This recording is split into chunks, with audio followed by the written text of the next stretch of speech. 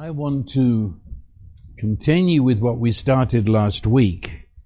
And if you weren't here last week, I would strongly suggest that you get to listen to what was said on YouTube, because this all fits together like pieces of a jigsaw puzzle.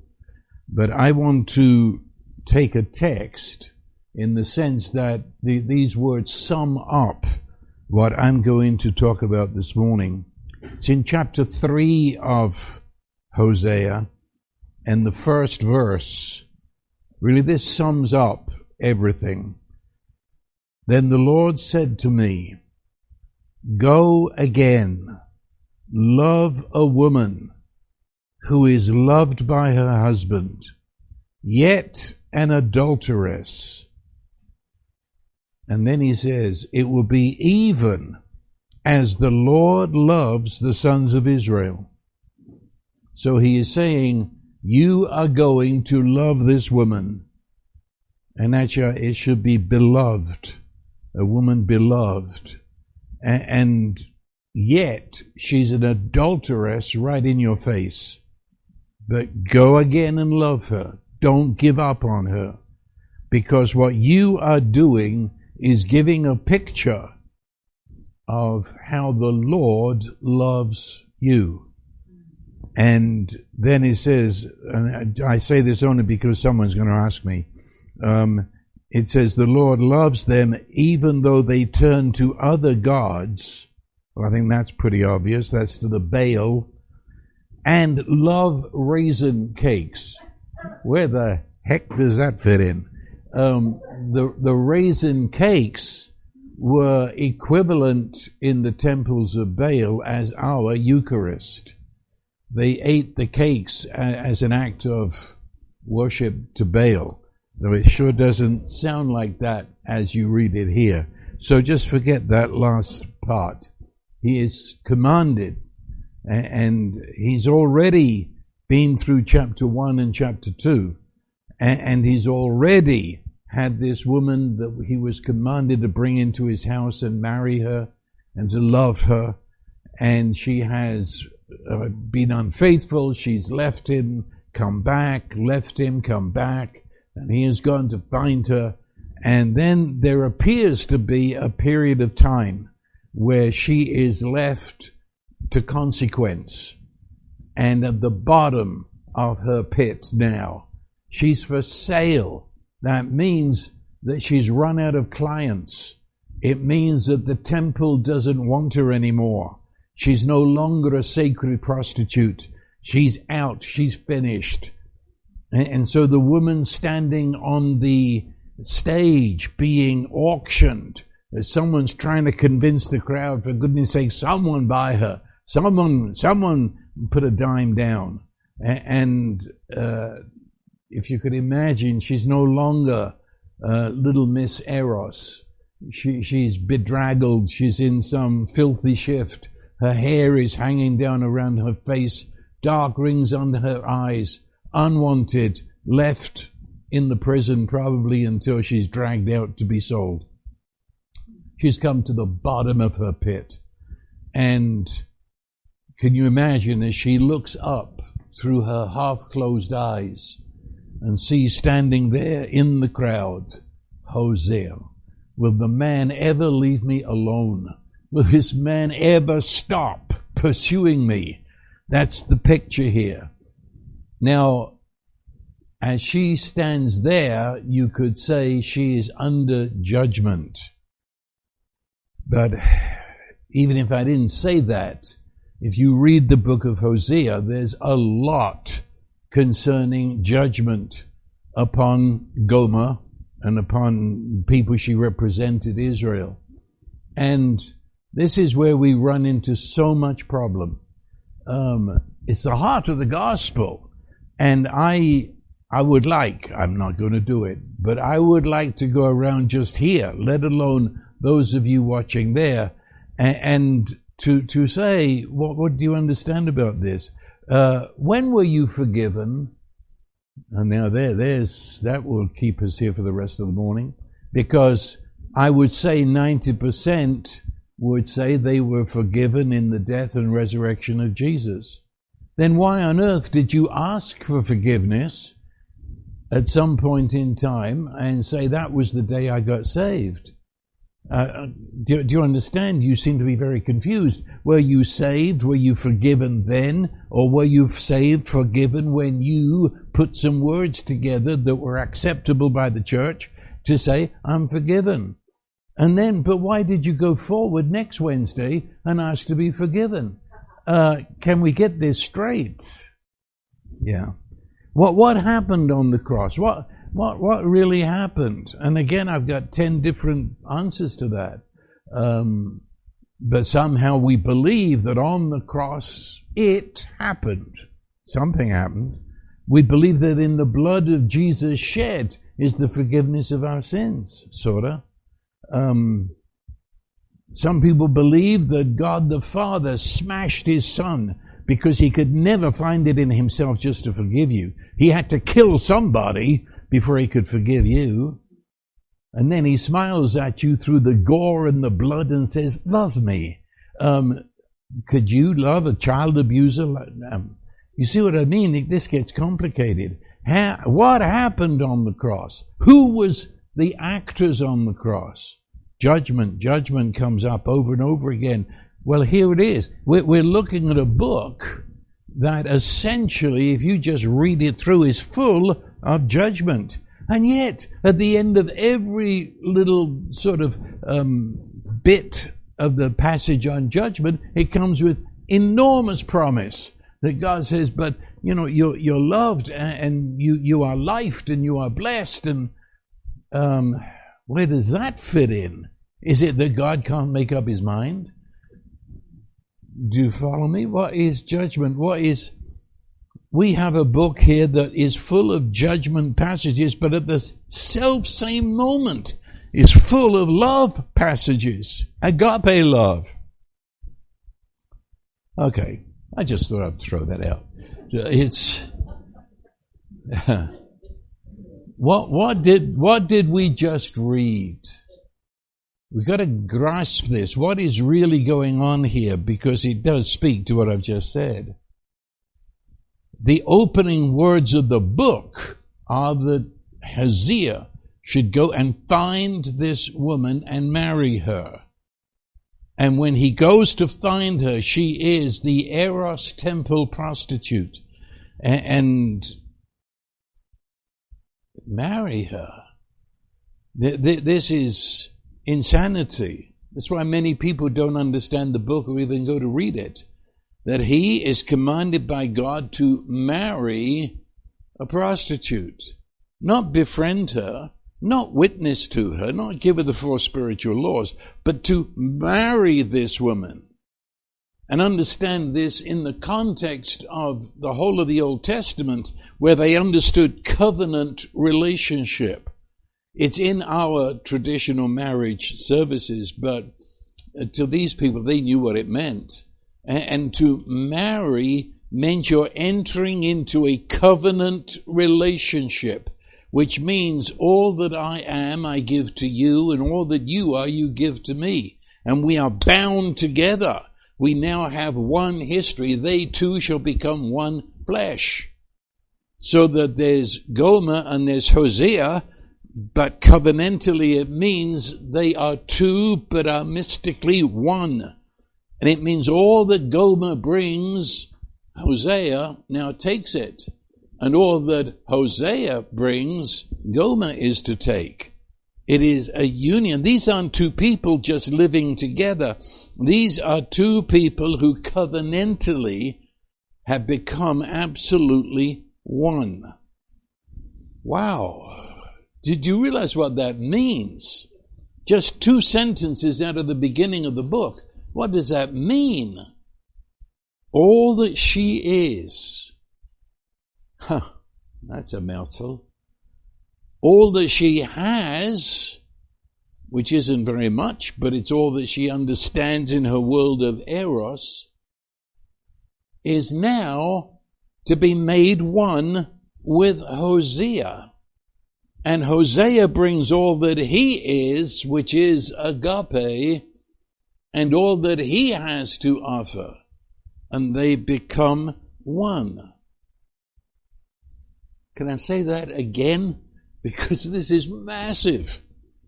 In fact, if you can understand this, you'll begin to understand the gospel. That what did she bring to this covenant relationship? She brought guilt, big time guilt. She is wrong. She brings shame, just being who she is.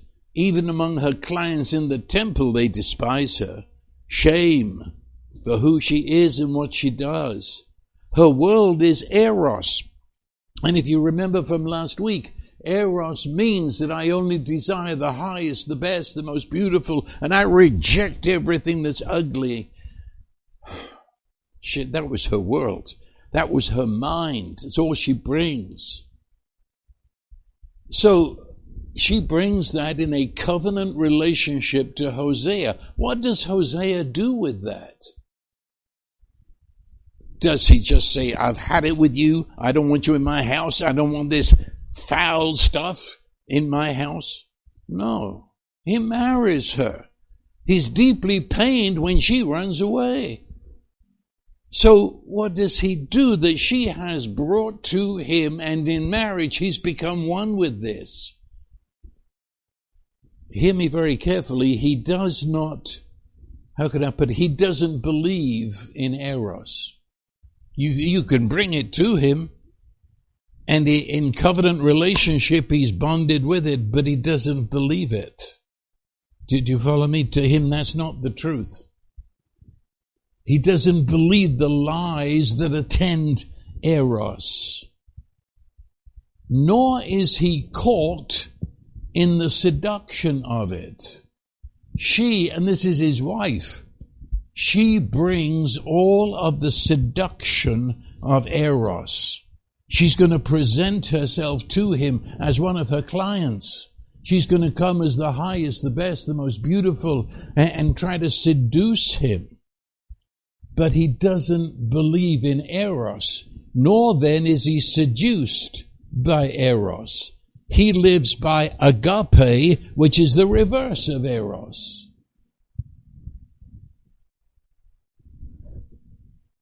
And to her, he gives. Now, what's his gift? What does he bring to the marriage? Agape. So here is she, twisted, distorted eros. So all she has to give, but is met in Hosea by agape, which is the reverse of eros, and loves. And when he says love, it means I give myself to you. And loves the least and the less and the ugly and the rejected and the untouchable. The reverse of all of this. That's what she sees. Doesn't understand it, but that's what she sees in agape. And he brings to her forgiveness. Let me say, you cannot forgive a person unless they have hurt you. That is, if somebody hurts Jeff, I can't forgive that somebody. They didn't hurt me. Do you follow me? You can only forgive the person who is actually the perpetrator of hurt. She has been unfaithful to Hosea. She is bringing nothing but pain into the relationship. Hosea forgives her, which means, in plainer English, releases her from all the guilt and the shame that she brings, releases her to receive his agape. That's what he brings. And he gives to her his name. She walks the streets of Samaria bearing the name of Hosea, her husband. And the honor that belongs to Hosea, he shares it with her. It's in the marriage. The glory of being God's prophet in Israel, he shares with her.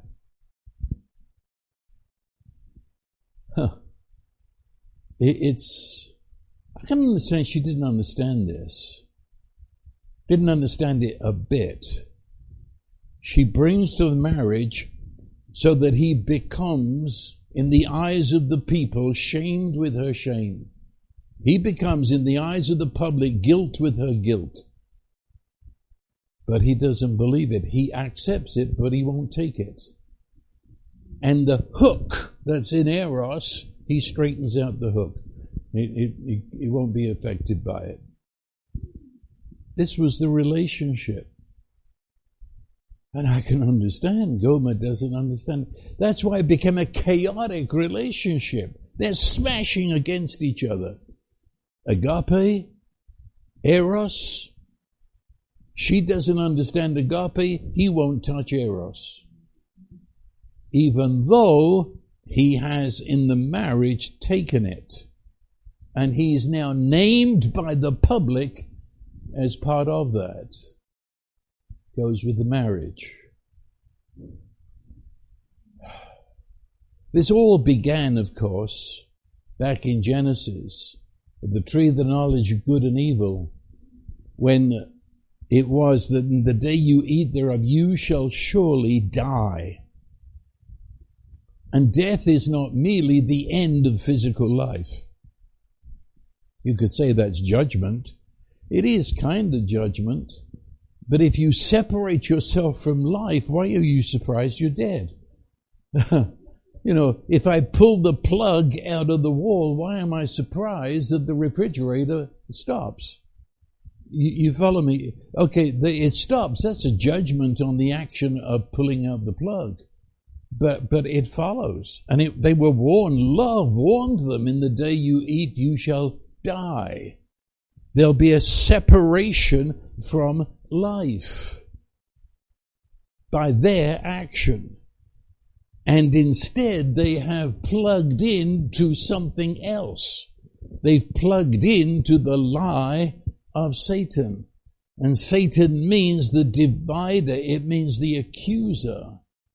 And so they have deliberately exited the world of agape and life and truth, and they have now associated, covenanted with the death life that Satan is, entered into his dividing and separating, entered into a mental darkness, because the human mind was never meant to understand this. Our mind, in our creation, we were meant to understand walking in the life of God. That's it, made in the image of God. What? Sin is absolute insanity. Somebody said, could you logically explain sin? No, I can't. There is no logic to it. That I would look in the face of love, turn my back and plug into death. There is no answer to that. Mankind did it. It's a mental darkness. And in that darkness, I've forgotten who God is. I can't see who God is. So I invent a God. I invent the gods that fit my situation. I feel I'm guilty. I feel I'm wrong. So I need a God that will agree with me. It's the way it works. I need to invent a God that will punish my sin. That will make me feel better. I need a God who will reject me so that I can tell myself I am right. That's the way it is. So we did. The darkness is filled with gods. Gods that are no gods. They're inventions of the human twisted mind. But we did it. And at one end of that scale, you have the gods of Baal. And they've got many names, because they're all much the same thing. But at the other end of the scale, you have within even Christianity, gods that are no gods. Love that is not love. All invented inside of the darkness. And Eros became the twisted love. Satan can never create anything. He can only take what God created and twist it. And so agape God is agape, is outreaching, give myself away. Satan took agape and twisted it backwards and said, it's all for me. He became, instead of the great gushing forth, cascading of life, it became the black hole that sucked it into himself. Eros. And in that, life and relationships took place, and that was what came out of the Garden of Eden. And you can get pretty prosperous in that, and prosperity then becomes your label of success. That's what you have in Hosea. Just as Hosea opens what was happening in Israel at that time, it was their most successful time. They were rich, and their crops were producing, and their herds were full. But underneath, it's a very shallow thing. Underneath that, they groped in darkness, and they were drunk on Eros as a pleasure. And all the time, mankind was spiraling down back to the dust from whence he came. How did mankind be? By God calling us forth out of the dust. Mankind existed by the word of God calling him forth. I reject that word. I plug into something else. What is death? I am now spiraling. As a human race, we are spiraling back to nothingness from whence the word of God called us forth. Well, that's, of course, death. Once you say, death is corruption. Death is everything collapsing. Death is that coming down to the nothingness. Judgment. Maybe we better understand judgment as turning on the lights. Judgment isn't just someone mad at you and with a club. It is, in God's book, he just turns on the lights. Because in that darkness, we don't see who we are. We think this is marvelous. We think we're jolly good people. God, the light, judgment is the light. God turns it on and says, this is who you really are. And it's the ugliest, dirtiest, most sordid picture that we have in Hosea. The lights show this is the way things really are. If you're unplugged, all you've got is we're corrupting. It's what is judgment? Judgment is the proclamation of truth. We live in the darkness of lies about ourselves and lies about God. God just proclaims the truth, and that truth judges us that we're wrong, fallen short. And please understand, when we say judgment, God doesn't judge to satisfy himself. He is not the cosmic pervert who just wants to beat you up because that's how he gets his kicks. And when I've heard people preach on this, that's the impression I get. God enjoys doing it. Our person I've quoted before, John Piper, outside of Chicago, don't read what he says, but he actually said, he said how when the Twin Towers collapsed, he said every person that died there, God killed them. That's the kind of God. And he said to his little girl, he said, when I say that, how do you feel? And the little girl said, I'm afraid of God. He said, that's good. That's good. That's what is believed by 50% of evangelicals in America. Go to the Smithsonian and see. It's right there. The greatest preacher in America is in the Smithsonian, Jonathan Edwards, who preached just what I've said. He said, God holds you by the thread of his mercy over hell. And he could throw you there. Well, no, that's not judgment. That is a paganism that produces God as an abusing parent. When God judges, why does he turn on the lights? Because he wants to redeem us. And the only way he can redeem us is that we see who we are and to realize our needs. Why does he announce the truth about who we are? Because while we're living in the lies, we believe everything is just hunky-dory. God never judges with a view of hurting you. His judgment is ultimately to make everything right. But we've got to start by seeing everything's wrong. Judgment. And so as you read through Hosea, you will find that Gomer is being exposed. She's not little Miss Eros in the temple. It's an ugly, sordid picture that is painted. Well, how is God going to deal with this? And some of you really need to hear what I'm saying. How is God going to deal with it? He exposes all of this in the book of Hosea. But then I say at the end of those exposures, it suddenly changes. And he says, but life and blessing, walking. How does he get from the judgment to those blessings? And he tells them it's coming. He doesn't say it's right here. It's coming. You see, the entire Old Testament is a book without answers. And if you're reading the Old Testament, please hold that in mind. Nobody had the answers. They could define the problem up to a point, but they didn't have an answer. So what do I do with Gomer? What do I do with Israel, who is reflected in this woman? What do I do with them? This isn't the end of the story. And you can read it many times as if it is the end of the story. Gomer's had it. She's finished. What's next? No, she's not finished. It's not the end of the story.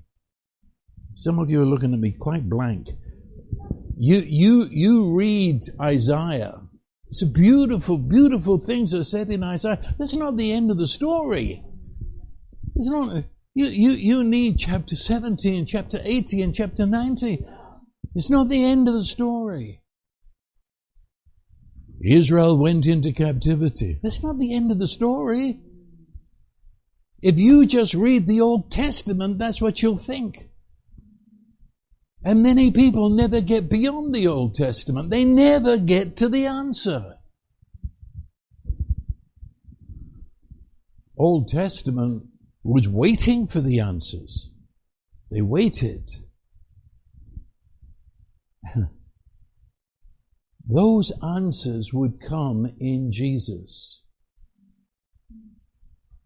Now, I don't know. I know most of you here. But I don't know all of you listening there. And beyond you on YouTube, I don't know who you are. And so I'll have to speak to, I know many of us were raised to believe that Israel, well, that's the story of the Old Testament, isn't it? Israel, God's pet, God's precious people, Israel. And everybody goes bananas over Israel. Israel totally and absolutely failed. But it's not the end of the story. And my friends just down the road say, but Jesus is coming and that's when Israel will be saved. Oh, please. Has anybody heard Jesus came a first time? And has anybody heard he said the first time, it is finished? Jesus came. And if Jesus completely finished, I understand then what he said. Jesus said later, I am the beginning and I'm the end. I've got it all wrapped up. I'm the A and I am the Z. Jesus is the answer to every question in the Old Testament. Jesus is the answer to all the judgment threats of the Old Testament. Jesus stepped in and is the answer. And when he came, when he rose, then we have a complete book. We have all the answers to all the questions. We have the salvation to the judgment. That's why as soon as Jesus rose from the dead, what's he going to do? He's risen from the dead. What's first on his agenda? The first thing is he sat everybody down, and it says beginning at Genesis and going through all the prophets, he retold the story of the Old Testament and said it's all about me. That's Hosea is a picture of Jesus. And he comes into Gomer's life. And he takes Gomer's guilt. And he takes Gomer's shame. And he shoulders it. It isn't his. Everybody says it's his. But it wasn't. He took it. But he didn't believe it. He continually believed in agape, in God's goodness. And when she came to seduce him, he refused to be seduced. And he lived in the middle of darkness. He lived in the middle of guilt and shame and eros, but he refused to be part of it. But he got inside of it. He never participated in it. But he experienced its pain.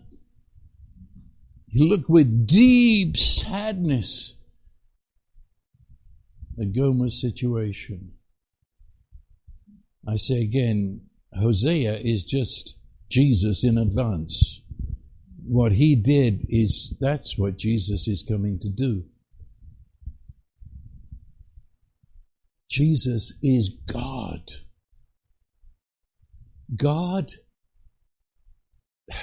who takes to himself, ones with our humanness, and our humanness that came out of the Garden of Eden, in death, in darkness, in eros. He took that. You say, but Jesus was sinless. I know, so was Hosea, in that sense. Jesus married himself to the human race. And we brought to him all our brokenness, all of our darkness, all of our death and guilt and shame, and he took it and became one with us. But he never believed in it. He continued to believe in his Father and in agape and in the beauty of God's love. But he entered it. And until you see that, you'll wonder what on earth is going on. You'll come up with some Jesus that, well, he's got no relationship to us at all. Look in some of the stained glass windows. Look at some religious art. And it portrays Jesus as so far above us and beyond us. I don't know who he is.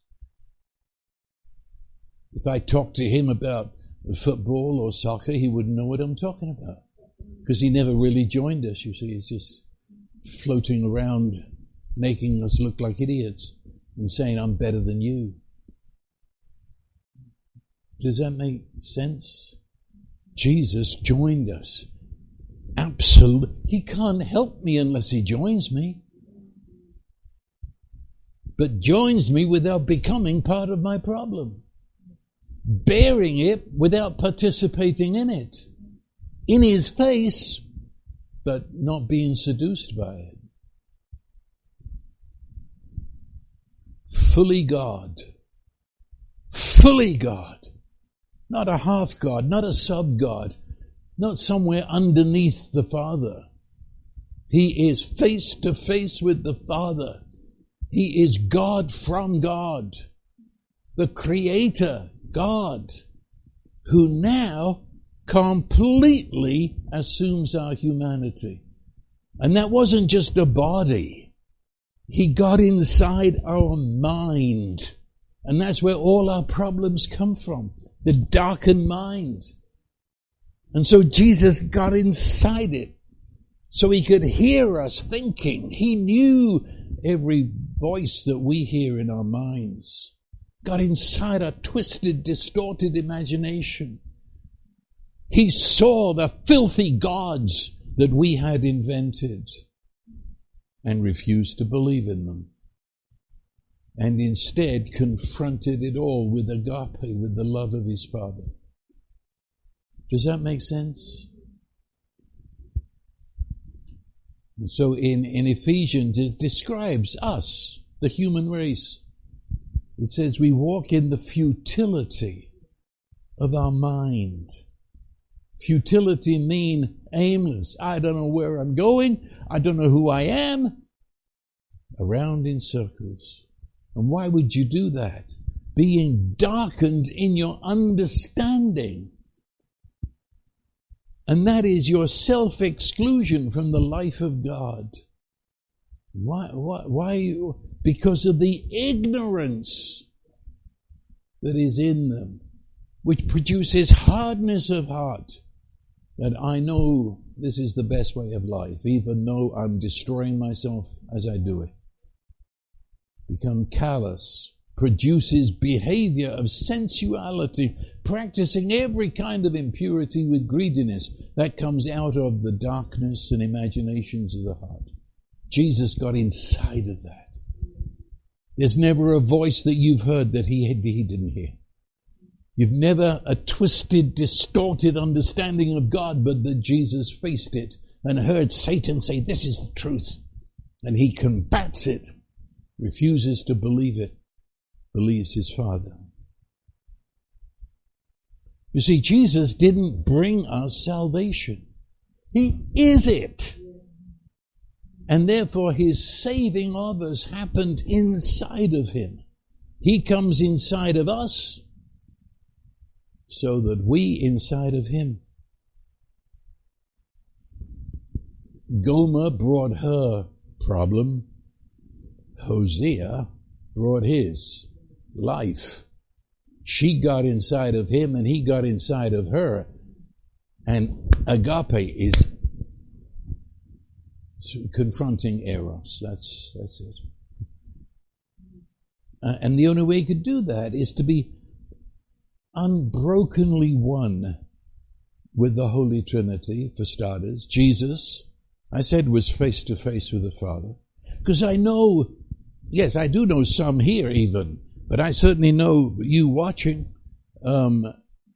We've got this idea that God the Father isn't like Jesus. God the Father is mean. He's unpredictable. You never know. They say His love, but you never know. And Jesus, well, He's the nice one, you see. He came and He loved sinners and He healed the sick. Now, I'm not sure about the Father, but Jesus is okay. And the Holy Spirit, well, of course, He's so alive. I'm scared of Him. Because you never know what He's going to say. It's like having your mentally retarded uncle over. You put him in the basement. Don't let him. So I'm left with Jesus, you see.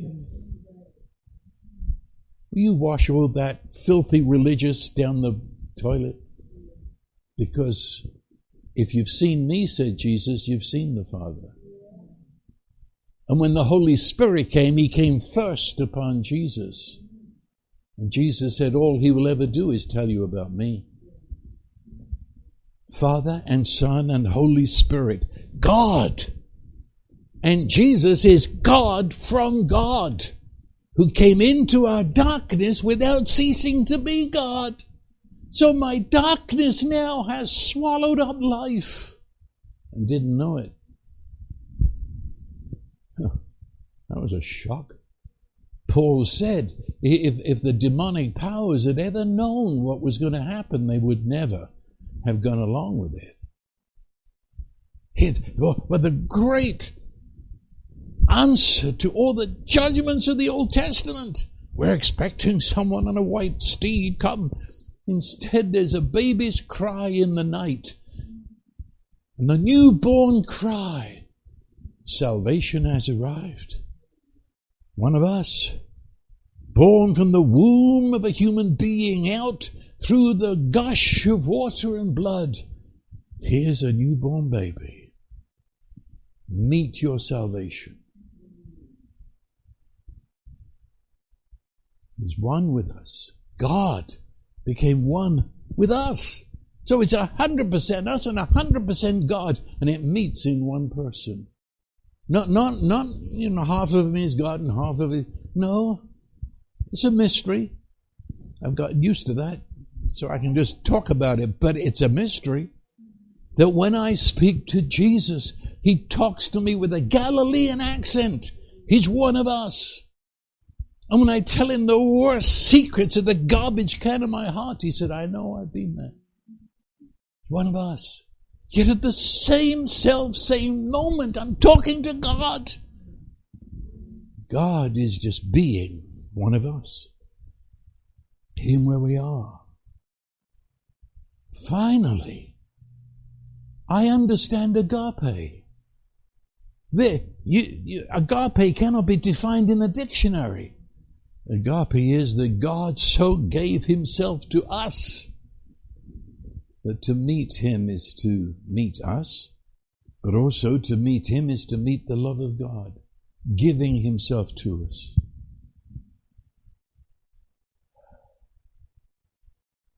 And so he is going all through his life, he is facing eros. All through his life, he's facing the lies. And all through his life, he refuses to be it. He's seeing us as we are. That's the judgment that he has come. Why would he come? To save us. Why do we need saving? Because you're wrong. So his very presence is judgment. Do you understand that? And yet, that judgment is God's love saying, I've come to save you. You see?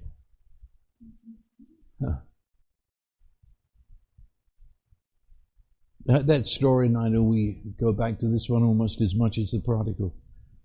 But when the shepherd went to the wilderness to find the sheep, do you understand me when I say that his going to the wilderness and standing in front of that sheep was judgment on the sheep? Because he wouldn't be there if the sheep wasn't lost.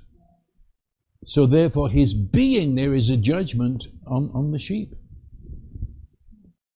Okay? You're looking at me weird. But think about it again. We think of the salvation, but the point is, there would be no shepherd in the wilderness unless the sheep was in the wilderness. Nor would the shepherd be in the wilderness if it's okay for a sheep to be there. His judgment is by his presence. And so you see, the shepherd doesn't come into the wilderness to encourage the sheep. He doesn't come to the wilderness to say, now, if you just up your morals a bit, you can have a better time in the wilderness. It's his being there with the sheep was a judgment on everything that sheep was and stood for. That is, I've come to get you out of here. But how does he do it? By joining the sheep in its judgment. So he, the shepherd, the judge, who says you're wrong, now has joined the sheep in that judgment to bring it out. And he brings it out so dramatically around his neck so that from a distance you couldn't tell the difference between the sheep and the shepherd. The silhouette is just one. He joined the sheep in its judgment. Took us in, he took the judgment on himself. Carries the sheep out. That's what Jesus did. He took our sin, but that means he took our whole eros view of life. He took everything that we said was true and revealed it was really, we're believing a lie. He took it. And the cross is when we bring this to the head. It's like the boil is going to be lanced. And in this, he gives himself to mankind. Have you ever realized what that meant? We've talked about it before. That as he goes out to meet what is going to be the whole of his sufferings and death, remember, he just said, I am. And everyone fell down, which was the announcement to everyone that's fallen down, you don't stand a chance. I mean, essentially, you're trying to arrest me, and all I do is say 2 words, and you just fall back on you, lose your sword, torches go flying. And as they're scrambling to their feet, he's doing nothing but standing there. It's as if he has made his point. Whatever you do, I've just proved I'm in charge here. But now I am giving you permission, because this is my plan. I'm in charge. I know where we're going. So therefore, it never leaves my control. I'm just allowing you. You can now arrest me. I don't know how that soldier felt as he tries to put a rope around the person. Is he going to say, I am again, and knock us all to kingdom come? And in that, and I want you to hear me very carefully, he lifted all restraint from humans.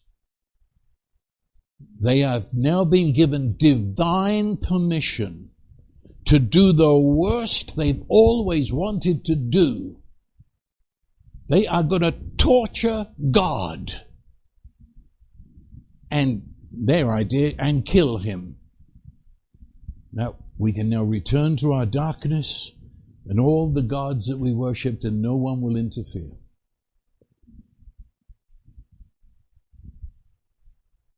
He said to Pilate, you have no power. You can neither crucify me nor set me free, because you get your power from God, my Father. And therefore, he has lifted restraints. And he was saying, we're in charge here. But we are deliberately saying, bring it on. We are saying, give us your worst. Bring the depths of your darkness. Put words to your hatred. Bring it on. Because in this moment, he who is God, who is man, who is therefore one with every human being. Please understand that. If he's the creator, he's entwined with every human being from the get-go. Because he didn't only make us, he is the source of our breath, he's the source of our life. So right to begin with, he's entwined with us. And now this act of love, he's getting inside of us at our worst and saying, do to me, give to me the worst you've always wanted. Maybe didn't even know you wanted, but now let it come. And he takes their worst. So there's no sin left now that is not expressed here. Wherever you turn and see sin, it all found its way to the cross. And with every clenched fist and with every hammer and nail and thorn, behind it was the sin of the world. And as we saw weeks ago, he answered never a word, which is always the most amazing thing. When he was reviled, said Peter, he reviled not again. He was led as a lamb to the slaughter. And why? Because the moment he would say, don't do that, that's not me, then he has rejected their sin. Instead, by never answering a word, he is taking. Do you understand? They scream, crucify him, which in Hebrew meant damn him to hell. He didn't say, hold it, don't you know who I am? You can't do that to me. Nor did he threaten them and say, don't you know who I am? I'll get you for this. No, silence. And in the silence, it meant, as you say it, I take it. And I'm not rejecting it. I'm taking your sin. I'm entering into it as no man has ever dreamt it could be done.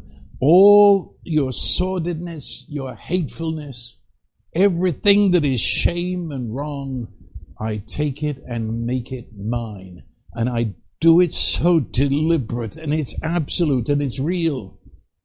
I've said it before, whenever you think of Jesus on the cross, see your own face.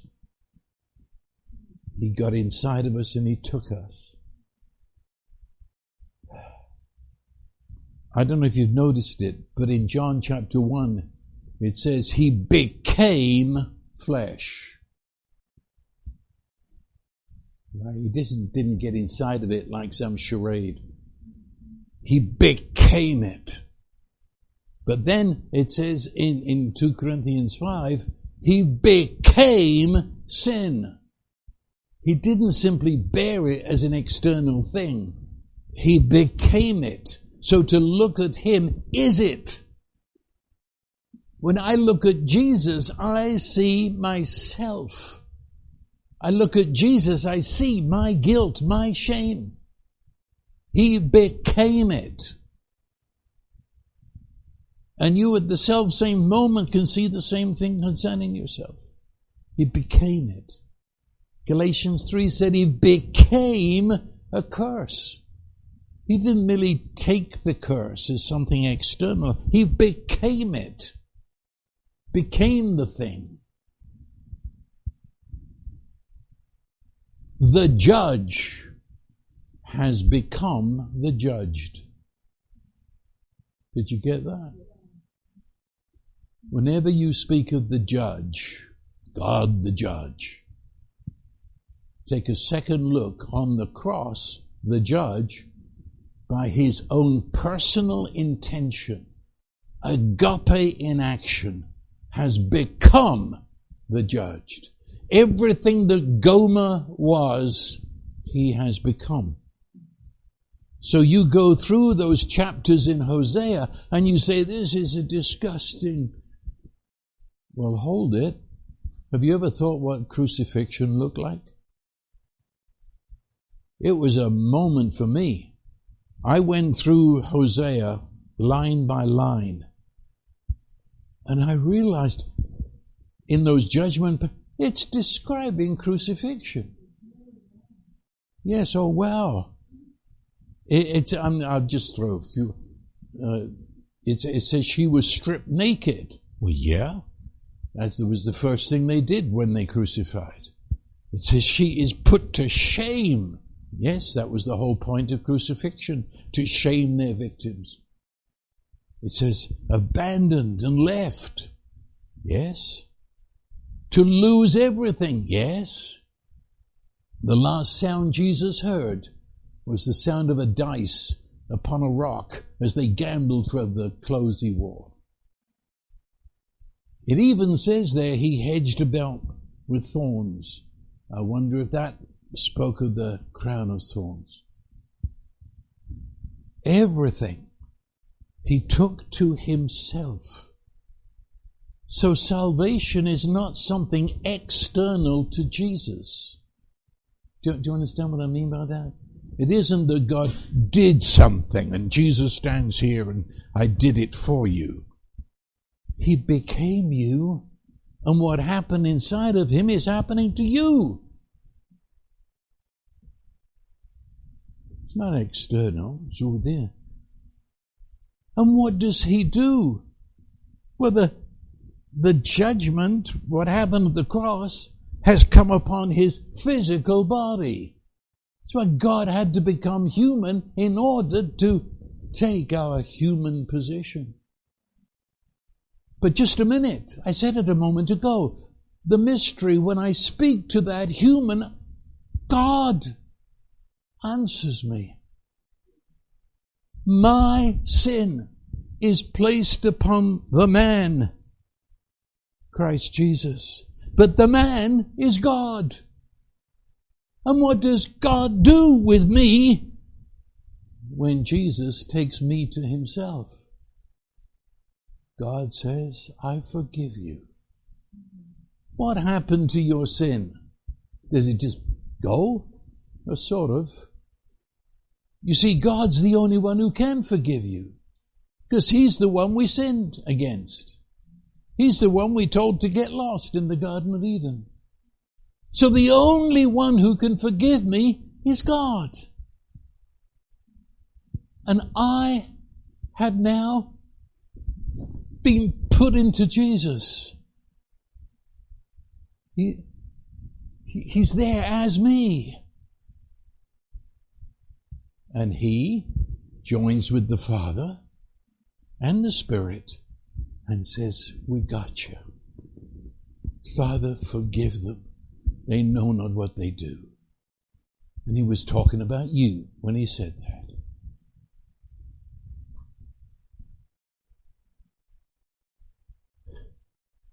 He took our darkness. It says in John chapter 1, He took the darkness. And the darkness could not overcome Him. So He took the worst we were. He took the Baals and the demons. He took them all. But they couldn't overcome Him. And so we died.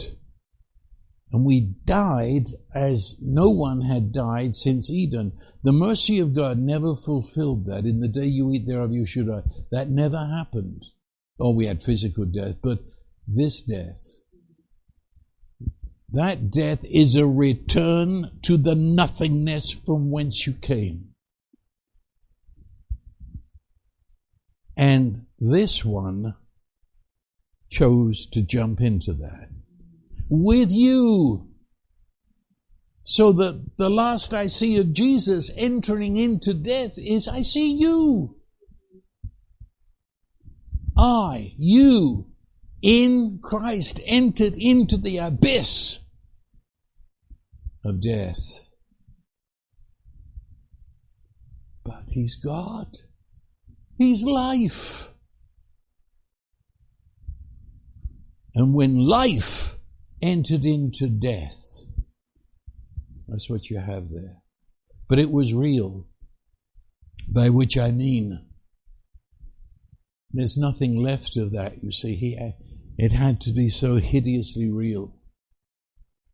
The Romans didn't kill Jesus. That's why they were so amazed. It says Jesus, of His own volition, died. He gave up the ghost.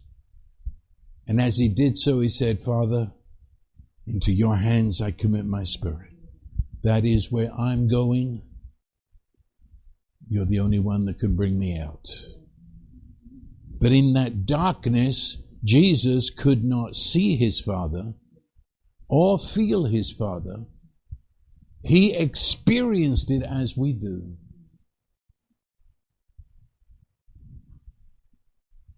But He's life. And life overcame the darkness. And they echoed down, as it says in Philippians, those who are under the earth. They've been waiting. That's the Old Testament. That's all they could do is wait. And as they wait now into the domain, you could say the underworld if you want to, Hades, He comes and He announces, Father, forgive them. They know not what they do. And I am come to give you life. And when Jesus rose from the dead, you have a power greater than any power known on earth to reverse death and bring forth life. If you could think of it like this, He takes our guilt, our sin, everything that's crooked and wrong, all the lies that encompass us, the eros in which we would live. But He is like the morning sun. So in His humanity, He took our sin, which would be like a dense fog. And that dense fog in the early morning, where does it go to by 11 o'clock? The fog meets the sun. And the sun dismisses the fog. Your sin and the worst you could ever do met with the Son of Righteousness, with healing in his rays. And the blood of Jesus Christ cleanses from all sin. And when he was declared by the Father, he is declared forgiven, for he had become as me. So I was forgiven and stand as he before the Father. He is face to face with the Father. I in him am face to face with the Father. I'm accepted. I'm home. I don't know if you can realize. It came to me again, and forgive me, this is the second time I'm using this, but there's more to it this time. It helped a lot of people last time. We just went to a wedding of Cheryl's granddaughter in Houston. And I'm kind of feeling awkward. I mean, just a little bit, because I don't know anybody, you know. I'm the new kid on the block. And I'm going to this wedding, and of course, Cheryl, as the maternal grandmother, is the center along. When we get there, I'm treated as a grandparent. And I mean, my first reaction was back off, says no, you know. But no, I had pictures taken along with the grandparents. You know where this is going, don't you? How come they're taking pictures of me at the grandchild's wedding when half the people there don't even know my name? And yet, I mean, and when we go to sit down, I'm at the head table with the parents, and again, I felt the same. You know, I mean, if I had just showed up at the gates and said, you know, I'd like to be considered a grandparent here, they probably would have called the police. You know, it's no. See, you've got to think this through. How come a total stranger to half the people is put as a grandparent, is placed at the head table? The only reason was that I was now covenantally in Cheryl, and Cheryl in me, which immediately means I am treated as Cheryl, and I have all the rights and authorities and welcome and assurance that she does. So it wasn't that I came to the door with a list of good things I'd done. Follow me. It isn't that I said, you know, I cry at the gate saying, please let me in, please let me have mercy upon me. No. I was there, totally accepted, honored, and given the glory that belonged to Cheryl. Does that kind of throw some light on this? That he bound himself to you, so that he totally was shamed with your shame, so that you were glorified with his glory. And when he came out of death, you came out with him. You were accepted. Accepted as new and as fresh in this world as Jesus was in the resurrection. Isaiah 61 had anticipated it, and it uses the word instead. It gives you a garland of joy instead of the mourning, Give the garment of praise instead of heaviness. It's exchange. He became sin so that you might be the righteousness of God. That's the exchange. And that's in chapter 2, it speaks of the valley of Achor, which Achor means trouble. In the valley of Achor, it's got its own story, but it's a valley of trouble. But once it was recognized as such, became the door of hope. They went through that door, but it's a door of hope. And he uses that. You stand at the cross and there's nothing but trouble. But actually that trouble was the doorway to resurrection and to hope. Gomer would come to the absolute rock bottom of herself. And at that rock bottom, Hosea joined her and said, okay, it might take time, but you're going to know what agape is. You are going to experience agape. And then you'll be able to give agape. And so it was. And she became a new woman. Little Miss Agape. Well, there it is. I trust that's at least unraveled some of the questions where we take our rest. And that's what it is. How can you add anything to that? When the disciples said to Jesus, when he was about to enter this, they said, we want to come with you. And he said, where I go, you cannot come. Solemn words. Where I go, you cannot come. He had to save us alone.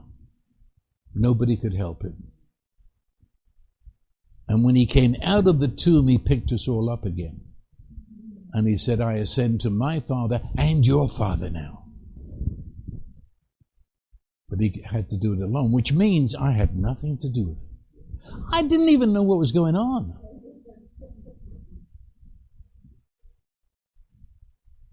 And that's salvation. I simply trust him.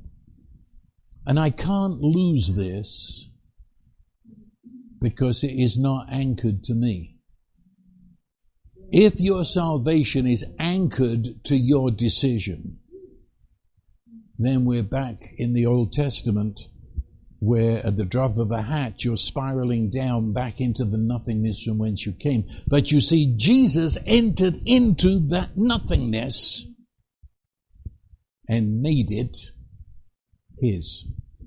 So when he came out, he said, I have the keys of death and hell. Behold, I'm alive forevermore. So my salvation is not anchored to my decision. My salvation is not anchored to anything that is capable of corruption. It's anchored in Jesus. So I can never again go back into the death and the darkness. Because I'm in him who came out of it, having conquered it. And my salvation, my being is as sure as Jesus. He is salvation. He didn't do it for us, so I've got to believe it to get it. He is it. And I'm included in him. My belief, the metanoia, the repentance that's attached to it, is simply, it is waking up to the reality And that's why I said a few weeks ago, the sinner's prayer is really, wow. I wake up and I see what I've tried to say this morning. And all I can say is wow. But that wow is faith and metanoia. I've seen it. And in seeing it, I believe it. Belief is not a mental struggle.